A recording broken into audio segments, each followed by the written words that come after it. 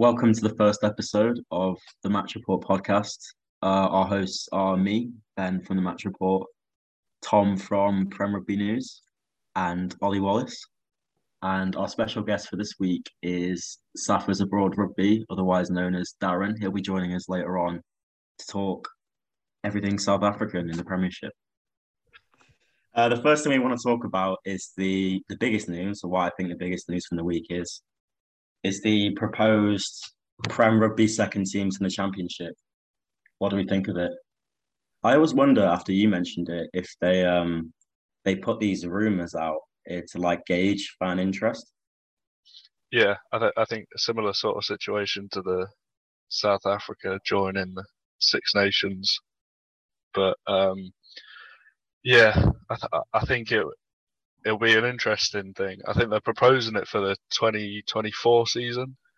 I can't see how it would work in any way. I mean, I'll come out and say I hate the idea. It's horrific, mainly because of, well, it makes no sense because of player welfare and how big the squads are. Because if you think about this season particularly, how many championship players Prem clubs have been using, like Wasps and Bath particularly, who've had like injury crises. They've used so many of their players that would normally be on loan in the Championship. So there's just no way realistically that you could have enough players for a Prem B team to compete in the Championship. Unless you field an academy side, I don't think it's physically possible. I mean, if you look at Wasps as an example, they were playing Josh Bassett at 13, not by choice for a large period. Whether or not they've changed that and they started using him as a 13 like going forward. But yeah, they have. If you have to play your normal players out of position to even field a team, and then you're expecting to field an entirely new 23 for another game, that's not going to work. And also, it's not even a 23. You need more than 46 players because a match day 23 is not the only. They're not the only players that turn up to a game. If someone pulls out late, you have to have someone in the wings ready. So teams are going to have to be at least 50 strong. It would just kill the feeder clubs because Sale, our B team would contain Sam Dugdale, Jack Metcalf, whoever else, who, if they're not playing for Sale, they're playing for Sale FC in National One. So if they were playing for a Sale B team instead of Sale FC, you're just going to kill those feeder clubs. And I think then, like, in terms of sort of the structure and how it would all work, there would be 24 teams in the Championship because there'll be all the B teams for the Prem teams, and then there'll be the Championship clubs as well, unless they decide to move the Championship clubs down, or I'm not sure how it would work with 24 teams in the competition and how they'd be able to fit that in sort of throughout a season. You can't have a second division with second tier teams from your top division with promotion, because how could you have, I don't know, well, let's pretend Leicester's B team win the Championship. You're promoting Leicester's B team? Of course you can't. You can't have two Leicesters in the Prem. So either you basically ring fence the Premiership and say, yeah, this is now just to make the Championship more exciting. And I think if you did that, you'd have to split it in two because you can't have 24 teams in a league. It just wouldn't work. There's not enough time. And safety-wise, it's just not possible. Or you have to say there is promotion, but it's only applicable to the Championship teams. And then if you get a situation where one of the Championship teams doesn't even come close to winning a league, it just seems a bit redundant. That's a good point. I feel like the ring fencing of the Premiership permanently is definitely imminent because it's so obvious that the RFU just doesn't care about the Championship and they just don't want promotion, relegation. I was thinking as well, like geographically wise, I'm very vocal about the fact that the North isn't as engaged in rugby because of the lack of teams. So like Doncaster are the only Yorkshire team in the top two leagues. And you're basically proposing to replace Doncaster with a Newcastle B team, in which case you're just killing rugby in that region as well. And with a Newcastle B team, a lot of their academy get bumped up to the first team quite early on. So I'm not sure they'd be able to have a full two teams with one competing in the Championship as well as the Prem.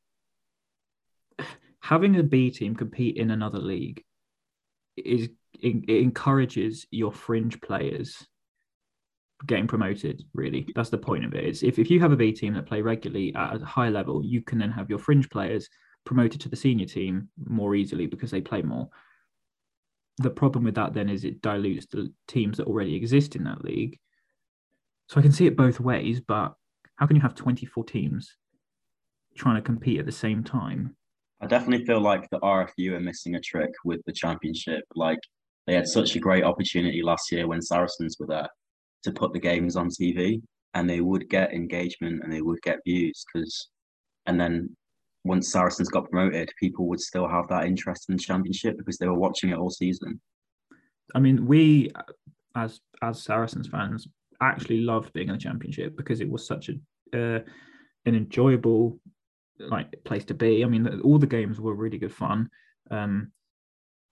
There was competition. You can say what you want about the difference in level between the top two leagues, but I mean, we lost the first game of the season, and we did not play like a kids team. Like it was still a very good team that we could field in the Prem and probably win a couple of games. So it just proves that the gap isn't as big as people think it is. Like Saracens lost a couple games to Pirates and to Ealing, and then Ealing beat Gloucester pre-season as well, like a strong Gloucester team. So the gap definitely isn't as big as people think it is. I think once you sort of ring fence the Premiership, then as those Championship teams don't really have anything to compete for, it's sort of it will lower the level of the Championship. And I think by bringing in second teams, you're also adding to lowering the level of the rest of the Championship teams because you're not loaning out your players to them. The difference that I think as well that you get is that there's always an element, if you're in a second tier league, that players, as much as they're playing for the club, they're also playing for themselves. Because if you have a standout season, the chance of getting snapped up by a bigger club is quite high. And obviously, if you include second teams in that league, there's then less need for those championship players to be moved around. Along with that, though, comes the possibility that by having more coverage on the championship, bigger teams can just poach all of the players and then it dilutes those teams. What you don't want to happen is making the Premiership clubs so much better that it's detrimental to the championship clubs, and then the gap gets bigger and bigger and bigger.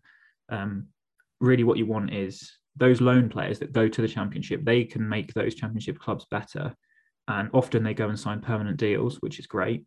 There's always something that you can be said about moving from a Prem club to a championship club and making that championship club better. Like Alex Day, the Saracens, he was always a Bedford player, but we had him for a couple of years and then he went back to Bedford and he's playing there every week and they love him. We loved him. So you don't want to strip those clubs of their best players. Otherwise, they're just going to fall away and not be able to compete at any level. But at the same time, the championship needs the exposure because the players are still coming through. Like just this year, we've had Dan Frost at Wasps, we've had Nick Dolly, we've had so many other players that are always coming through from championship clubs. Geordie Reid from Ealing as well. So the championship needs the exposure so people can see these players before they come to the Premiership. Yeah, and I think the links between the Premiership clubs and the Championship clubs should be strengthened instead of adding in more Premiership clubs to the Championship. Because, for example, with Nottingham and Leicester, they loan each other players.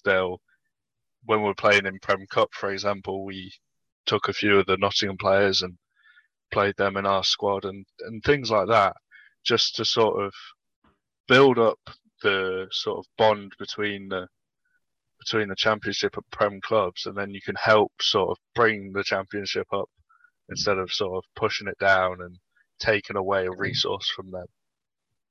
That's pretty much what I was referring to earlier about killing the feeder clubs. Like Northampton and Bedford's a good one, where like if you're a fringe player at Northampton and you don't get picked in the Northampton 23 one week, you'll play for Bedford. Yeah. So if you were instead playing for a Northampton B team, then Bedford are just going to collapse, basically. Yeah, and they'll also be training with with the Prem club as well, so they'll still be getting access to that better coaching. Whereas, yeah, if you kill that connection between them, then it'll sort of fall apart a little bit.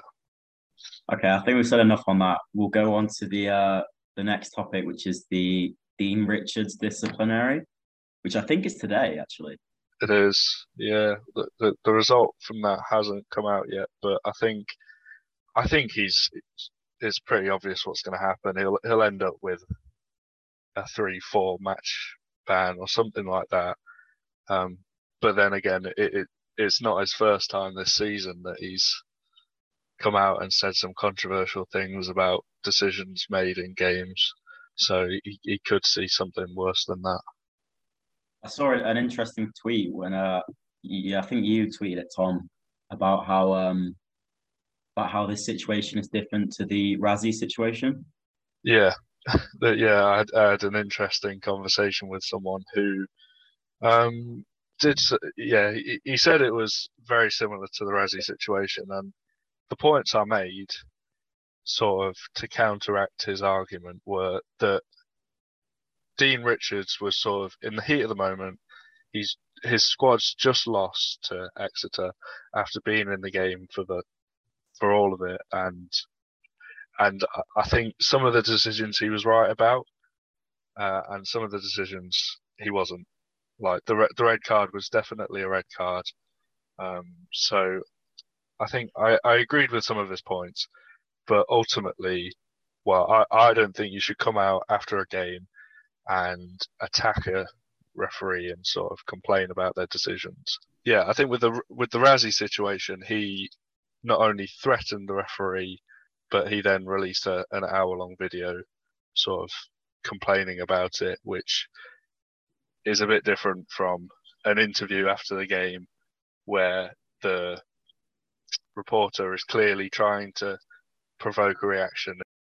I mean, there's levels to it, aren't there? I think no matter what anyone can say, like, you can't complain, or you can complain, but you can't lay blame on an individual in any kind of game, especially an official. But yeah, the difference between the two is that in the Lions, Razzie did make the decision to post-game make a video on it. There's a difference between having just walked off the field, having just lost in the 78th, 79th minute in a game that arguably you should have won, being absolutely fuming and getting asked a question that you then like go off on one. I think there's a difference between that and then making the decision afterwards to highlight every single instance where you think someone did something wrong. So yeah, I don't think the decisions will be the same. I think Richards will definitely get a ban of some kind, be that 3-4 games like you suggested, or potentially more. Yeah, I think that's the key thing is that Dean he knows he's got a camera in his face, but he's in the heat of the moment and he's angry. I think Razzie he's sat down with the intention of starting something controversial. The fact that he shared it to social media and he hasn't just kept the issue between him and whatever disciplinary board, I think that's definitely the difference for me. I think maybe that's less on him being his misconduct and more on him as a person needing to adapt to the game. I think maybe those decisions, specifically those 2 red cards, were clear red cards in today's game. He played last in 1997. It's a long time ago. Obviously, loads of coaches played a long time ago, but I think maybe as a person, he needs to not accept that there are new rules, but maybe broaden his horizons about those new rules and realize that maybe some things that he may disagree with them and say, I don't think that should be a red card, but actually in today's game, it is a red card and you have to accept it, and that you can't just after a game or after a weekend go and complain about those decisions when they are actually correct.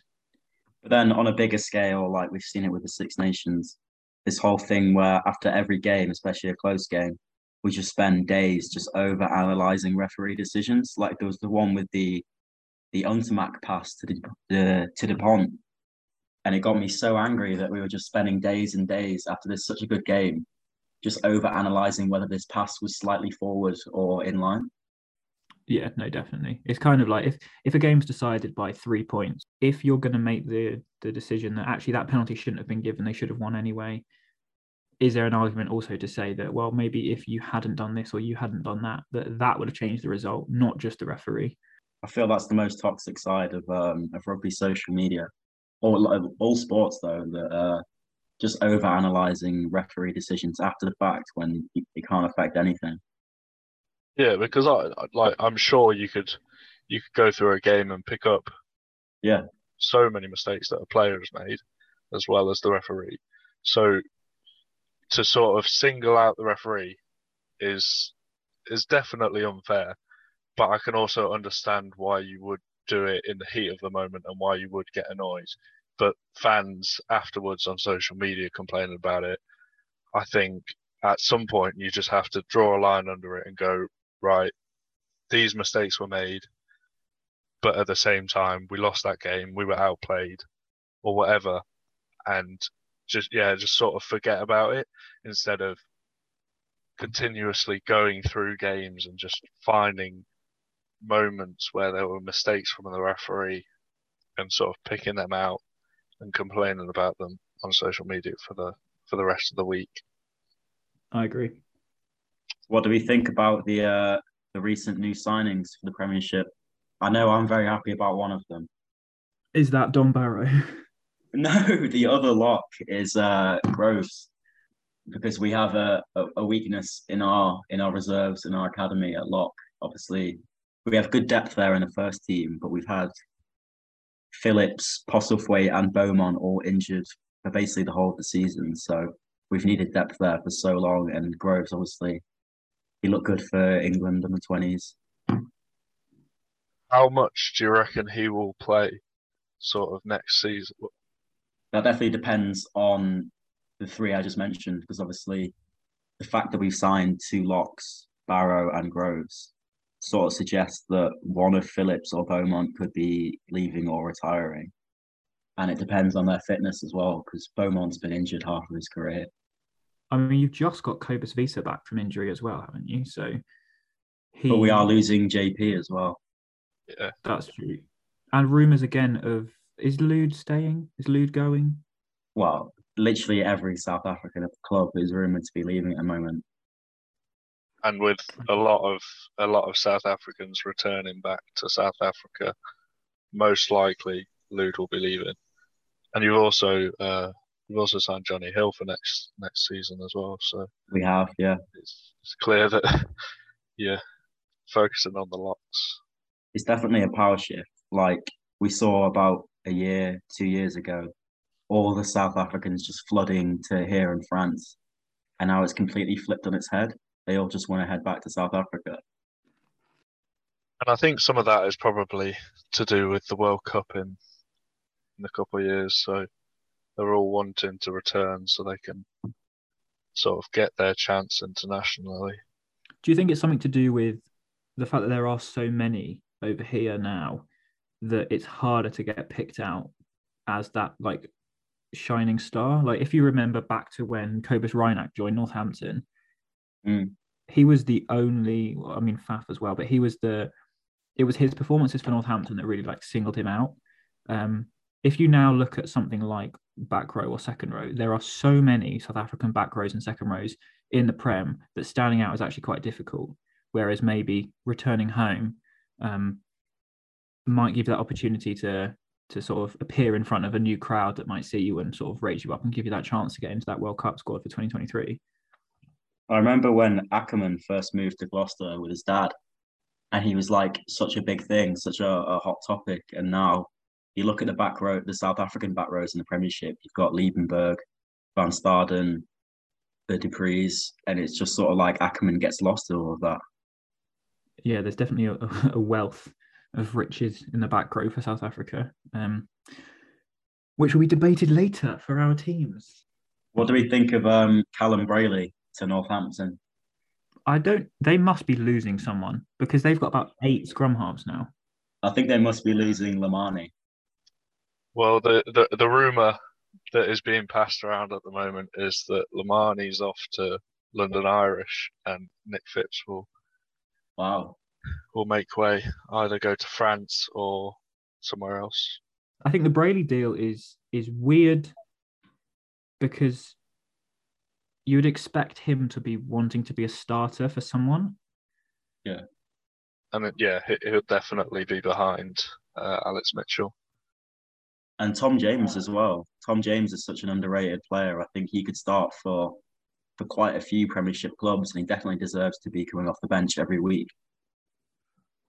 Yeah, it's weird. Unless Brady has been in Italy for a few years and decided he wants to come back, or maybe that he's now got his Italy place so secure that, I don't know if he has, but if he feels that he is securely in the Italy squad, that he can kind of play where he wants, and maybe he does want to just be back in the UK. But no, I think it is weird because they signed who did they sign recently as well, end of last season, to add to that scrum half list. Oh, is it Chris Cook? Yeah, because at the moment they've got Mitchell, Lamani, Cook, James, Connor Tupai, Yeah. and Jake Garside. Well, I just feel like there's definitely an opening at the Italian 9 spot. Like, I feel like they have a really strong team now compared to previous years. But at 9, I feel like Varney has been struggling the last couple of weeks. So there's definitely an opening for Brayley. So for him to go to a club that already have an established starting 9 is just baffling to me. So if Brayley was wanting to get a starting place, but also wanting to be back in the Premiership, do you think there would be any Premiership club that he would start in? Yeah. Worcester, Newcastle. Worcester at the moment, Gareth Simpson, he's been pretty ridiculous considering he's come from almost nothing. But then obviously Callum Brayley is that established, as much as he is young. I don't actually know if he's 24, but same age as roughly as Simpson. But yeah, no, Brayley's kind of already established in the Prem. And Worcester have also got Willie Hines on the way back from injury. But don't you feel like Worcester are literally 2 players away from being a top 8 club? And I think one of them has to be a 9 or a 10. Like Finn Smith's playing out of his mind at the moment, but if they could bring in a marquee 10 right now, they could be a permanent top 8 club. But yeah, no, Worcester have been great. I think Brayley maybe would get a look in at Newcastle. Worcester have made some confusing signings. Like, I don't know how much they're paying Rory Sutherland, but it's too much. Yeah, I don't think that's the best signing. I mean, even if you take away the red card he got and the fact that he's been banned, yeah, I'm not really sure that his impact has been quite as much as it wants to be, especially considering Ethan Waller is now back from injury, and he was arguably the best loose head last year in the Prem. I think what will be interesting with Worcester is obviously Diamond's in now, sort of seeing how he builds for next season, because he could make some good signings. Maybe some of the South Africans that are leaving Sale might end up following Diamond. So I think it'll be interesting now to see how he sort of takes them up to that next level. Obviously, they beat Bristol this weekend, so I'll see if they can sort of follow from that and sort of build something. I think signing home nations internationals in this day and age, in this year, is just an awful decision, especially if you're a club lower down the table like Worcester. Because with the Six Nations, the autumn internationals, the summer internationals, you're getting like 10 games a season out of them. I think Duhan's paid off, but people like Baldwin and Sutherland, it's just baffling why you would sign an international when you could get someone who's free for the whole season. But if you have an international in your side that you've developed from your academy, it's fair enough. You're not going to offload them. But to bring someone in who you are, going to only have for 9-10 games. Look at Ashley Beck. Like, what a good signing that is. Like, someone who's he's done with Wales now, and he's just committed to Worcester. He's an experienced guy for the young players you've got, and he just plays so consistently every week. But also, I still think, I said at the time, and I still think the biggest reason for Sale making top 4 last season was that off the back of a World Cup year and going through the Six Nations, we only had one international in the whole squad, who was Tom Curry. So we literally had our whole squad training together every week and playing together every week. What do we think of Bath? Do we think they're reviving, or do we think they're going to stay at the bottom? I think I think they are sort of shipping out a few players who sort of don't provide their money's worth in terms of, Faletau is leaving. They're looking at bringing in some South Africans who will be consistent and probably won't get picked for international levels. So I think they are definitely developing and sort of moving away from the internationals that they have. I think Anthony Watson, for example, is looking likely that he's going to be leaving, maybe to somewhere like London Irish, or I've been told that Wasps are also interested in him. So I think getting rid of those players that, like you said, spend a lot of their time playing international games, I think getting rid of those is going to be the first step to sort of developing and improving next season. I mean, I think that they need to sign Nathan Hughes on a permanent deal, for one. Not that I don't think they'll be able to, but I think they should do, because since bringing him in, it really has changed the way that they have been playing. I'm still not convinced by them. I think that they need a lot of work, but I think that they do have the facilities. I think they do have the personnel that they can sort of start working and building and climbing the table. I mean, Max Ajomo has been arguably their best player all season. Will Muir, again, he's someone that very rarely does anything wrong. If you take away his getting sent off the other day. And I think Orlando Bailey needs to keep that 10 shirt, and they need to never give it to Danny Cipriani. Just don't let Orlando Bailey away from that 10 shirt, because if they can keep him at 10, Ajomo at 12 or 13, and Cameron Redpath in as well, if they can keep that like structure in the centre, then they just need to build on that and not change anything, because eventually it will start to click.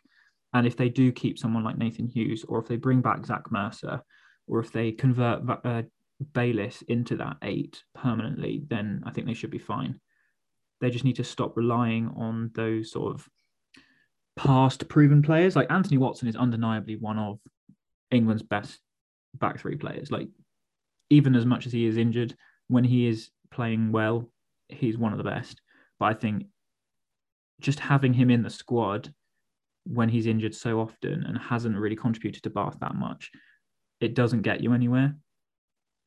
That's what I was saying about the Home Nations internationals. Like, if you have Anthony Watson in your payroll at the moment as a club, how many games, like, what is the maximum amount of games you can get out of him with fitness, with injuries, with the Six Nations, with whatever?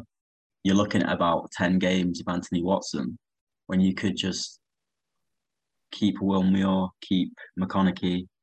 Rocket and Goonies playing so well this year as well. I think that Bath probably have quite a strong back 3 anyways, even without Anthony Watson. So I think sort of getting rid of him and bringing in other sort of under the radar players who you won't be paying as much as someone like Anthony Watson, I think that's sort of the way that they need to go.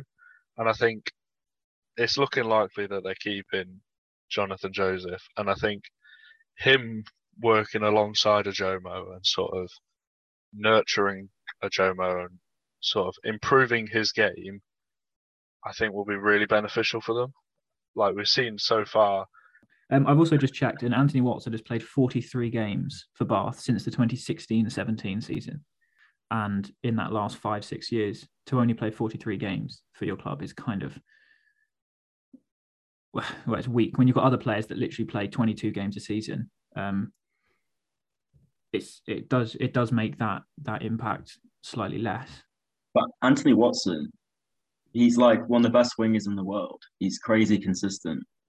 Can you like identify at the top of your head like an amazing performance he put in for Bath, like a 10 out of 10 man of the match performance?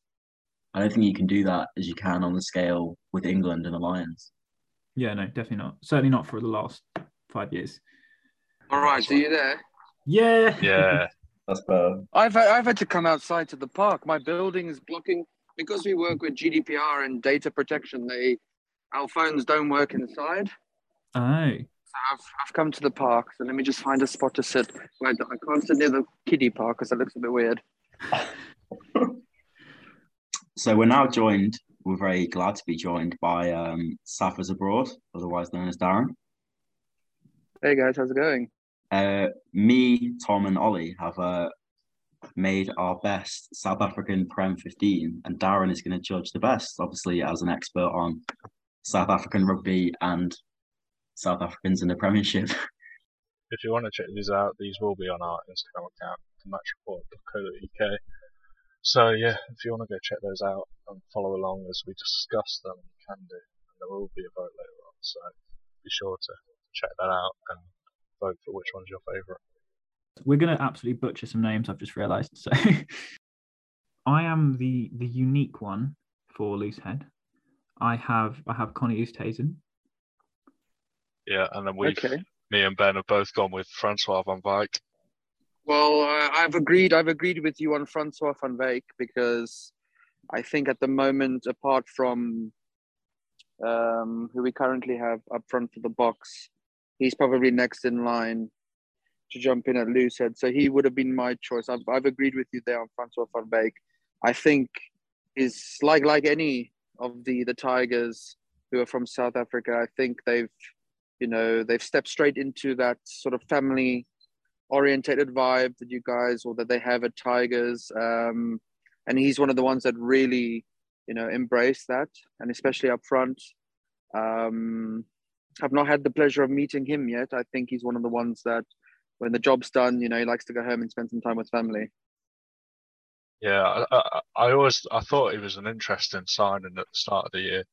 Obviously coming from Northampton, and he hasn't played all that much, but the games he has played, he's played quite well in. Great. I'll go to hooker. We'll save the other prop for in a minute. We've actually all gone for the same hooker, I think. We have all gone for Acker. I can't think there's any debate on that. Is he the only South African hooker? Hooker? I think in the Prem, yes. Isn't there Williams Irish? Yeah, Willems are Irish, but otherwise, yeah, Acker van der Merwe. And then obviously Van Rooyen, who's I think isn't Mikey from Zimbabwe? Are we including them too? See, that was a question we had before actually about Byron McGuigan. Yeah. This is a question I get asked all the time. Why are you including Byron? He's from Namibia. I'm like, because it's Southern Africans abroad. And then I get sent a definition of SaffasAbroad. I'm like, yes, it means South Africans abroad, but I'm trying to, as a whole, promote Southern Africans, especially the countries that aren't as big as South Africa, Zimbabwe and Namibia. But yeah, we can include, I guess, next time you bring this up, you can include like the Namibian, Zimbabweans. But for the sake of today's episode, 100% Acker van der Merwe. I mean, their family in general, as you know, are just blasted with talent in rugby, and he's a great hooker. I don't think he gets as much credit as he deserves. Currently injured. I'm not sure how long. I think it was another 2 months or something that he's still going to be out. Obviously can't confirm or deny anything at this point, but he's a great choice at hooker. I think he's insane. Like, he's absolutely amazing. I think if of all of the hookers in the Prem, I think if there was one who I would take on their day at their prime, like if you had to pick one, I would always go for him. I don't think there's anyone that really comes close to his ball carrying ability. For one, I think is up there with some of the best in the league, not just for position as well. Yeah, you're 100%. He's a gritty player, and I agree with all three of you on Acker van der Merwe. Tight head, there is one variation. Both Tom and I have Vincent Koch, and then Ben has gone for Wilco Lowe. I agree with Vincent Koch on this one. I think you've got to have a spring. I mean, if you got someone going up against a current Springbok, that would be my reasoning. But I also think more towards the end of us finding out that Vincent is going to be leaving Sarries to join Wasps, he's almost in a way playing his heart out at the moment. But he's always been good. He's always been a very dependable, reliable player, a great guy too. Wilco, he's getting his chance in the box side, but is he? He's one that's, again, highly underrated. Yeah. I would like to see him a lot more in the Springbok side, but I guess we're going to get to a stage in the conversation like why certain players are probably not in there, but we can cross that bridge when we get there. But I've gone for Vincent Koch too. Wilco Low for me is incredibly underrated. We talk about this Quins team that won the Premiership last year. He's such a massive part of it. He's someone you can rely on in a scrum and around the pitch as like a ball carrier, hitting rucks. I think if he doesn't get picked by South Africa, we could look like I'd love to have him as an England player if he qualified on residency eventually. Isn't that going to be a case for most of the players that are Yeah, it could be, yeah. Both of them are, I think, underrated in their own way. I think Vincent Koch as well does get underrated. His consistency, I think, is what gets underrated. Like, I have never seen him play badly for us, at least. Ever. He's always great. And I think that, again, with Wilco, like, he's kind of, I think the Quins team that won the Prem, so much of the praise gets shone on obviously Marcus Smith and Danny Kerr and Alex Dombrandt, and rightly so. But I think that, that front row was such a big part of why they won, even just that semi-final. And I think he's a hugely important part of that as well. Vincent Koch, I think for the Springboks, he's got one job to do. So he's obviously part of the infamous bomb squad. They have a job to do when they come on, typically in the second half. And then, of course, Vincent Koch at Saracens, he's got a bit more freedom. Not in the sense that he's not got a job to do, but he has a bit more fluidity is the word I'm looking for at Sarries than he does as a Springbok. But like they all do, they all have one job. They sit under their commander, Rassie Erasmus, Jacques Nienaber, who should get as much credit. And you guys, I'm sure, have seen the documentary where this mindset of South African rugby in general, as an international, it's one way only. And I think, as I alluded to earlier, with a lot of the players who play here, that little bit of freedom they have in the club, embracing the fact that, they're doing this for their families back home in South Africa. They've given it a go in local rugby. One or two of them has given it a go in Japan, some in France, and then they get to come play in the best, for me, it's the best league in the world, the Premiership, and they're going to embrace that. They're going to, do everything they can. On top of all that, add all the freedom, add all the fluidity, add all the, chances they are given to show their skill sets. That's why I actually think he's a better player for Saracens than he is the Springbok. Yeah, I'd probably agree with that. I think he probably does more. He does not more for us, but I think at Saracens he has I think you're right. His role is more fluid. He's used a lot more around the field for us. And we're going to miss him so much when he leaves. So we've got front row then of Francois van Wyk, Akker van der Merwe, and Vincent Koch. I think second row is going to be, second and back row is going to be the hardest by 1,000 miles. Just based on some of them playing in different positions as well. I'll give you the options that we've got, and you can kind of combine them in whatever way you think. So okay, Ben has gone for Lude and Jean-Luc Dupree. Tom has gone for David Ribbons and Jean-Luc Dupree. And I have gone for Lude, and I threw the curveball in of Stefan Levis, who I think goes really underrated. Yeah, I think my combination would probably have to be going on that based on who we have up front, but also because I think these two, apart from Eben Etzebeth, are probably two of the best locks on this side of the world, would be Lude de Jager. I mean, let's take away all of the current news about him that he's, wants to go back to South Africa because of family, whatever the issue is there. Of course, that's a personal choice. I guess he's not been, the return investment has not been as much as what Sale fans thought with him recently.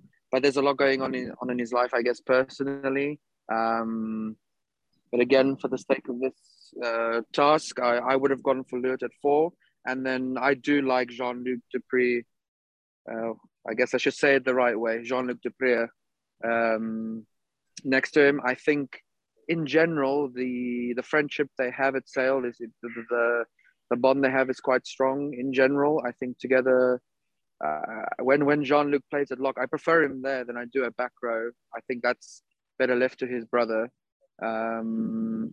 And I think they're a very good combination. And on a good day, you can have Louis de Jager, who's allowed to compromise a little bit in lineouts because he's definitely your first lineout choice there. I know JP Dupré is now leaving, and he sort of did a bit of a lead role, when he wasn't maybe on form or wasn't available. Jean-Luc's really sort of stepped up in lock, and I think he's come to terms that that's probably going to be his best. That's going to be his best option to get picked as a Springbok.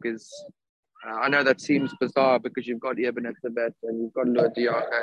Luke gets a bit of stick in this country so obviously he struggles to get on the pitch. He's barely played since he got here, but when he does play, you can see his quality from a mile away. Like the things he does, no other player can do sometimes. Yeah, and the thing is, it must be the personal aspect. I mean, I always look at them as people first and then rugby players. There's definitely something going on. I've genuinely not been told. I don't think anybody's been told. I also don't think there were talks of him going to lose. I don't think that's maybe going to happen. But you guys in general, and everybody here, from what what I will say is just keep an eye out. Why are all these South Africans all of a sudden going back to South Africa? And on top of that, I guess something we might cover a bit later, like the idea of the Springboks being in the Six Nations, and something behind the scenes is happening that obviously none of us are going to be told.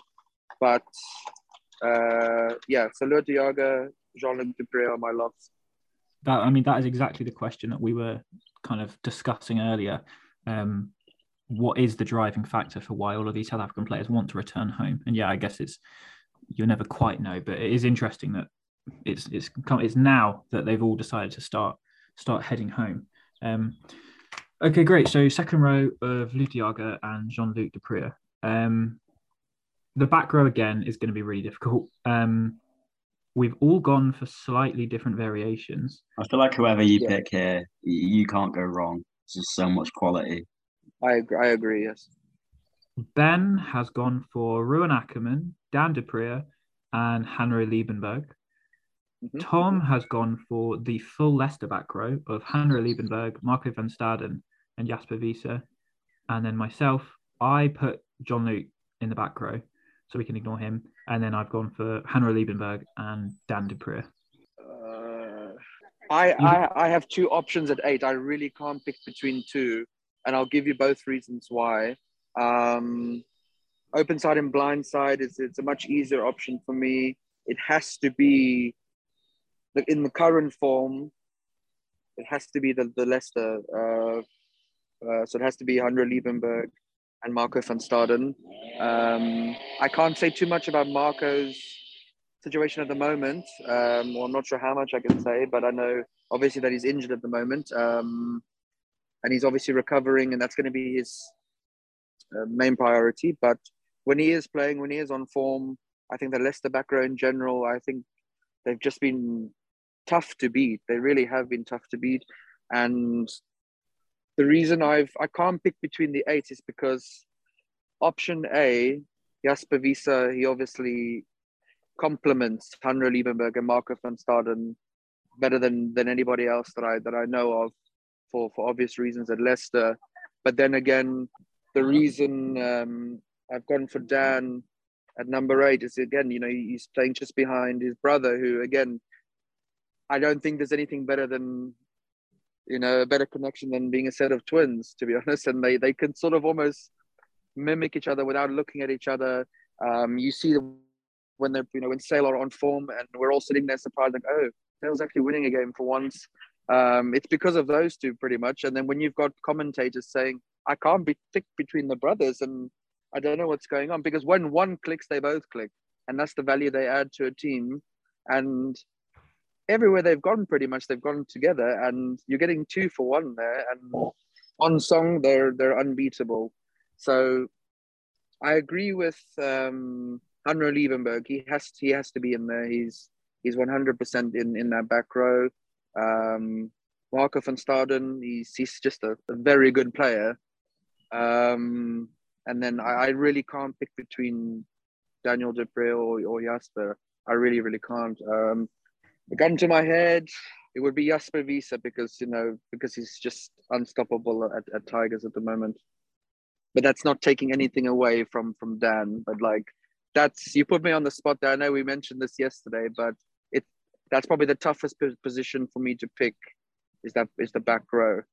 Yeah, no, definitely. I mean, it's hard enough. I mean, when we were picking them ourselves, we had to obviously throw in different ones, so it wasn't just the same. But I mean, I've always loved Dan Dupré. Like, ever since he started playing for Sale, it was so clear how good he was. And I mean, of the two, I've always found him better than Jean-Luc. Yeah, if I'm thinking with my rugby head, I do think he's got a better skill set. Yes, I do think I genuinely think, like, Sale bias aside, Dan Dupré is probably the most underrated player in the Premiership. I think outside of Alex Dombrand this season, he's been the second best 8 in the league. I'm going to be very biased, and I actually think he's better than Alex Dombrand. I couldn't argue with that. That is definitely a controversial one, and I'm sure there'll be some English fans that will have some stuff to say about that. But I think that the one person that we haven't spoken about that was nominated is Ruan Ackerman, and obviously he's sort of expressed that he wants to play for England instead of South Africa. So I think that's sort of an interesting decision from him, because obviously the South African back row is so strong, and the options for England are strong as well. So I was actually that's the question I wanted to pose to you, lads, was, is it because that back row, Springbok back row, is just almost impossible to get into? Forwards in general, I mean, I personally think a Springbok side, I'm sure it's the same for England and other countries, but for me personally, I think the Springbok side, it's just a very, very difficult side to get into. And, the odd one or two are given a go. And I think there's more to the story why he's not playing for the Springboks. Again, I don't personally know. I don't go and find, the reasons why. And if he wants to play for England and he has those aspirations, then you're going to get an incredibly good player. But England themselves, they're stacked with some massive talent at the moment. And I guess this is a topic that people could talk for about hours. And, you'd have to really dive deep into, like we discussed earlier, the set of skills they have. How do they complement this player over that player, and who complements who the most? And it's a very, I think, again, bias aside and, emotions aside, I think there are better options as a Springbok than him at the moment. You look at what's going well at Gloucester this season, why they're playing so well, and it definitely starts up front. Like, them winning games is built on their driving more, and it's built on their tight five, and a lot of that is Ackerman, I feel, when you watch them. I think we sort of touched on it earlier, those players that are on the fringe of internationals, like, for example, Hanro Liebenberg and Ruan Ackerman, they're not quite there, which makes them such good club players, because they're not playing international. So you get them all year round. Valuable, yeah. And they provide the same quality as an international, or very similar. But to add to your point there, at Tigers, though, Hanro's at least got Jasper and Mark to come back from international duty to share a bit of, wisdom or experience they've got on tour, whoever they're playing. And, he can sort of rub off of that. Whereas Ruan kind of has to do it himself in terms of the South African perspective, when he's, surrounded by a good group of English players, and your aspirations are to play for England, stick to that. Like, you deserve international level. And it, now is the time to really go for it, because England do have quality back rowers. I mean, and everybody who wants to be an international player, they have to earn their spot. I think as well the difficulty with getting into that England squad is that it almost doesn't matter how good you are, but the unit that it's changed this year. This is the first year in a very long time that it's changed. But until this year, there was the England squad. Eddie Jones had his 23, and there was the occasional player that would drop in and out. But to break into that group was so difficult because he just didn't like changing the structure. So you would always have Tom Curry, you would always have Sam Underhill, you would always have Billy. The only way you can get into the England squad is if you have a standout season or a standout half season or so. And so for someone like Ackerman, maybe that drive to be in that England squad is making him play even better. And so for Gloucester, they must absolutely love it because they're getting a quality player every week who rarely misses a game, and he puts in a 10 out of 10, or at least close to it every game. If we move to the backs then, 9 was kind of, I mean, it's kind of an obvious one, isn't it? We put some variation in just to sort of actually have a bit of discussion around it. But the 3 options that we have for 9 are Faf de Klerk, Lewis Schroeder, and Francois Hugard. My 9 is it's going to be a short answer, like the player. It's going to be Faf de Klerk. I just think when he joined the Springboks, the excitement he brings, and the frustration he can sometimes bring, or it would look like frustration to us on the TV, but it's a premeditated move, which is probably 99% of the time going to be a box kick. But he has his strengths. I do think I might throw a spanner in the works and say I don't think currently he's the best South African 9. But the guy that I am talking about doesn't play in the UK. Who would that be? That's going to be Cobus Reiner. I know I threw a little teaser out there before. I think people thought I was joking. I wasn't. I think, everything thrown into the mix, Cobus Reiner would be my starting 9 for the Springboks. In the Prem, it would be Faf. I just don't think anybody comes close to him. And if they do, they play with him, which is his protege. So, he's doing a great job with Rafi Quirk, or as we like to call him, Rafi de Klerk. And Sale are getting big value for money there. I guess double up, tenfold. So he is definitely my number 9. Yeah, no, I mean, I thought there was pretty much no argument around that. 10, again, we actually all went for the same 10, but I feel like I should add one in. We all put, actually that's a lie, Tom put Faf in at 10 to get Lewis Schroeder in at 9, but both Ben and I have Bernard Janssen van Rensburg, but I guess you can't ignore Rob Dupree as much as he is playing 13 quite a lot at the moment. Yeah.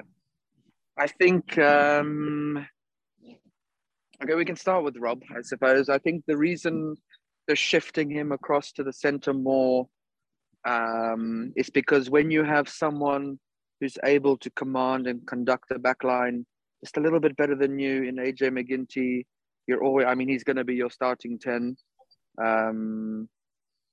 So then, why not utilize Rob's skills and his ability in a position? I mean, look, it's not uncommon to try a South African 10 at, centre or even 15 if you're a winger, and they're able to do that at club rugby. And that's to increase the versatility when, everybody's predicting a 6-2 split or whatever you want to call it. No, let's show them that we've got a bit of versatility, and that this guy, I'll bring him up quickly, but like Cheslin Colby can play 10 and on the wing and 15, where he's just been doing so well at the moment. But yeah, Bernard's, again, a guy that I didn't know too much about, to be honest, before he came to the Premiership, I have to admit. But I'm liking what I'm seeing at London Irish. I feel if again, I would need a bit more time to sort of really digest the way he's been playing. I guess I'm lucky enough to see firsthand how they're keeping up at their clubs, and I think London Irish was a pretty good fit. Obviously, not. I guess you wouldn't be the starting 10 when you've got Paddy Jackson there. But in this team, yeah, he's a good choice at 10. I mean, and if you're quite unsure about what to do at 10, you look one way, you've got Faf de Klerk, and you look the other way, and you've got the guy we're all about to mention. Yeah. But we can cross that bridge when we get there. I mean, Ben Hart obviously isn't a 10, but I think he's in the running for both signing of the season and discovery of the season. Like, he's been playing crazy good for Irish this season, keeping like Rona and Hepatima, two top quality players, out the team. He's the first centre on the team sheet, I feel now. Yeah, he is definitely one of the most underrated players in the Premiership, and I think London Irish have done very well in terms of their sort of under the radar signings. Obviously, they brought in Kyle Rowe as well, who's been immense on the wing. So I think he is definitely up there with one of the signers of the season. He wouldn't have been as successful had he gone to any of the other clubs. I think this season, I think London Irish was the perfect fit. They did a great job, like you say, with keeping that under the wraps. And, you know, he's the kind of player that just gets on with the job. And if you had to, you know, sort of ask me to evaluate and conclude, I guess, the conversation and how I describe South Africans who play here in general, he'd be a perfect example of, they're just so grateful, truly so grateful, you know, because the quality of rugby in South Africa is always going to be there in South Africa, but there are all these other aspects of, you know, I have, especially at his age, such an opportunity to go make a difference abroad. You know, I'm looking at the Springbok squad. Oh, I'm going up against Damien Dialenda and Lukanya. Okay. Well, why don't I go play in the UK and make a name for myself there? And I guess in the long run, maybe play for England one day or something like that. I'm not saying all the players think that way, but, you know, we got to be, I guess if we want to be honest about things in life, then I'd say he's maybe an option. Again, it's going to take a long time for him to get into a Springbok team. There's just too much other talent, you know, who sit comfortably at where they deserve to be and keep going, you know. Maybe make a legacy at Irish or something. You never know. Obviously, you don't want to see players moving around too much. I don't think anybody does. But he's still quite young, so he is able to still, you know. But he did this in Japan, to be honest with you. It's just, but unfortunately, it's a league that's not viewed that much this side. But I kept tabs on him for the first time in Japan, and you know, he earned his spot here in the UK, and I think he's got to do what, you know, like George Crace was doing for Saracens. He just also retired, and the legends of the game, and he can become a legend at London Irish. So keep doing what he's doing. You know, he's a vital cog. Is a vital cog in the wheel? Is that the correct term? Yeah, no. For London Irish. So just keep going. He's a great little player, and he's only going to get better. Our midfields, if you remove Bernard from it, because a couple of us put him in, our midfield is basically the same. We've all really gone for Andre and Rowan Janssen van Rensburg. Andre Estes, and what else do we say about him? Like, I mean, as a South African fan, we're harassing Rassie Erasmus on Twitter. Pick this guy, man.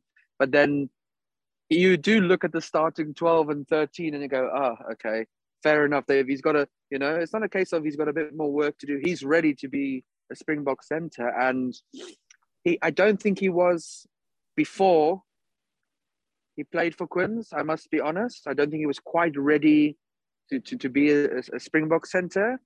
But I now wholeheartedly believe that he is. I think, again, the gratitude and just that undeniable faith that you have in yourself because your family's taking care of, you're playing for a championship side. The hospitality in the UK. I'm a South African abroad. I remember when I came to the UK the first time in 2001, just the welcome that you get.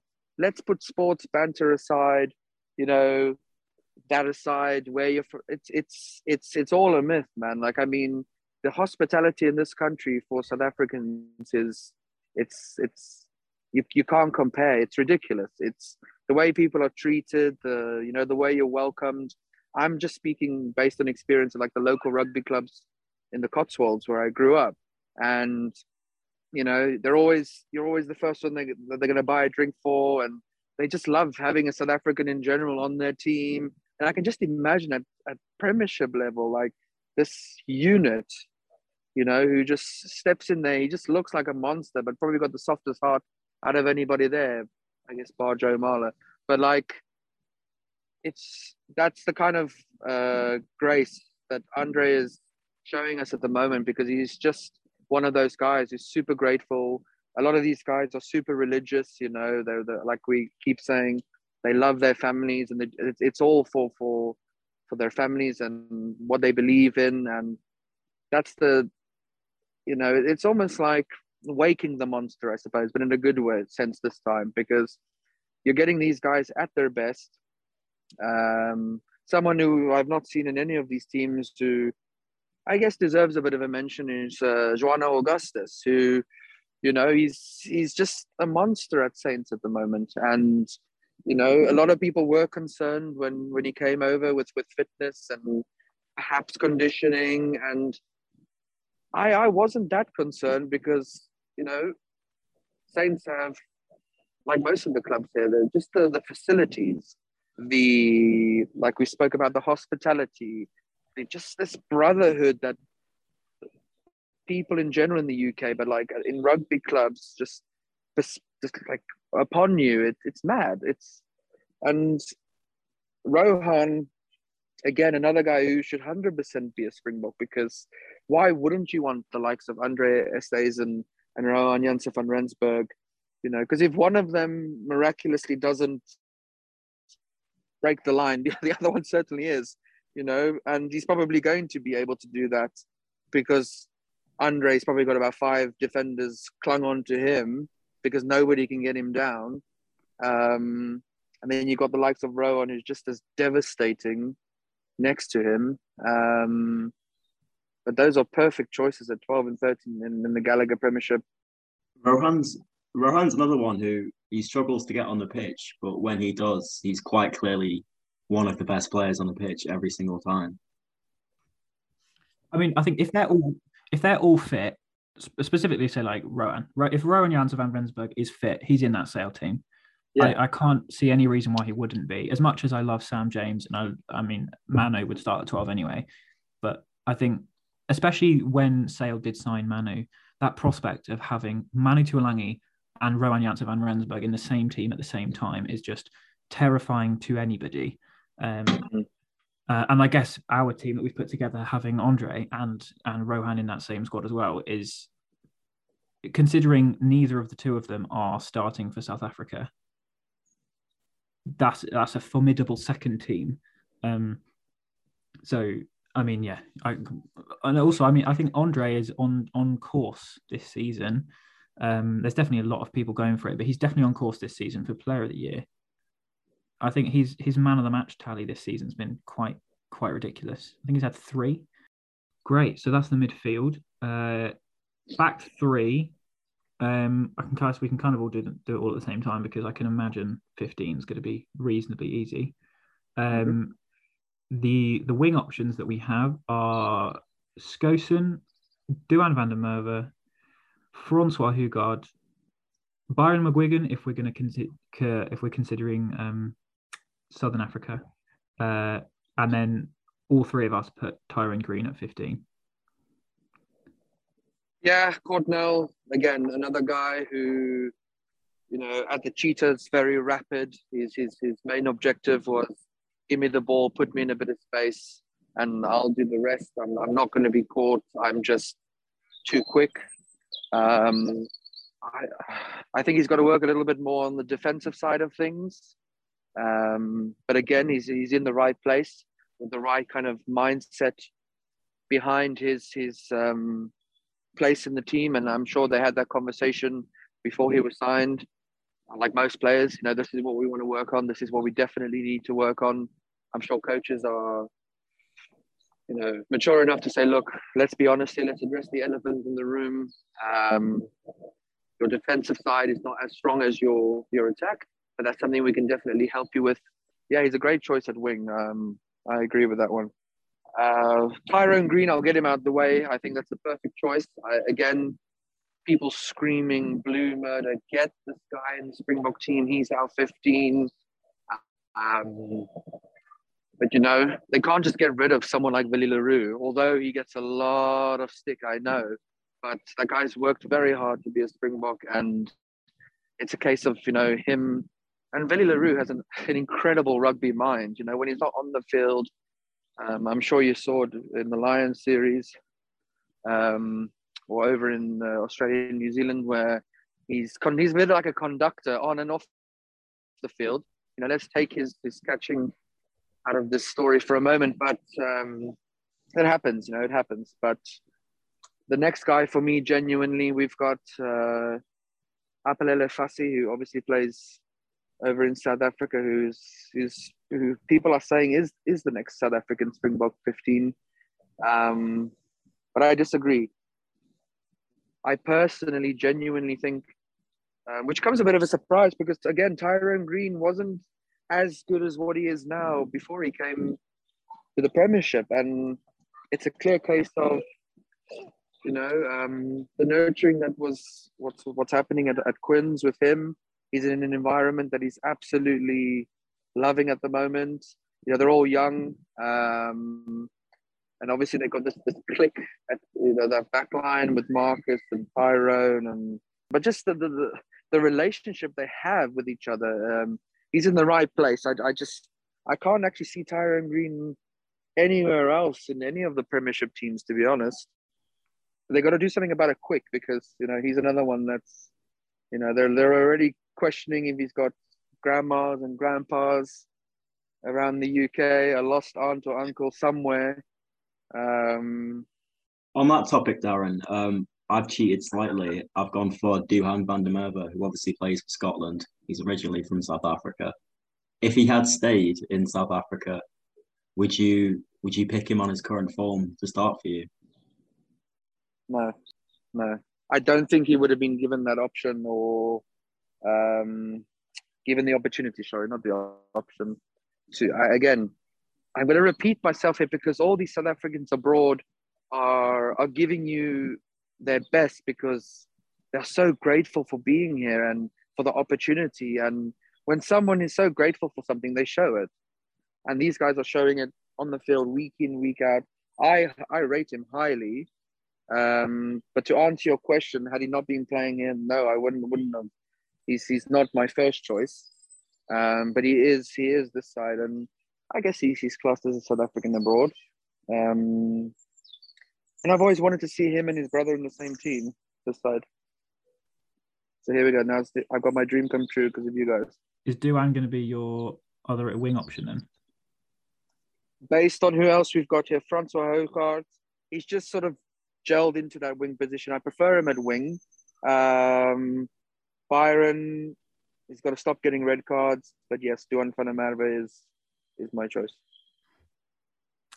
Yeah, brilliant. Thank you for joining us. And I guess thank you to everyone who's listened to the first episode of the Match Report podcast.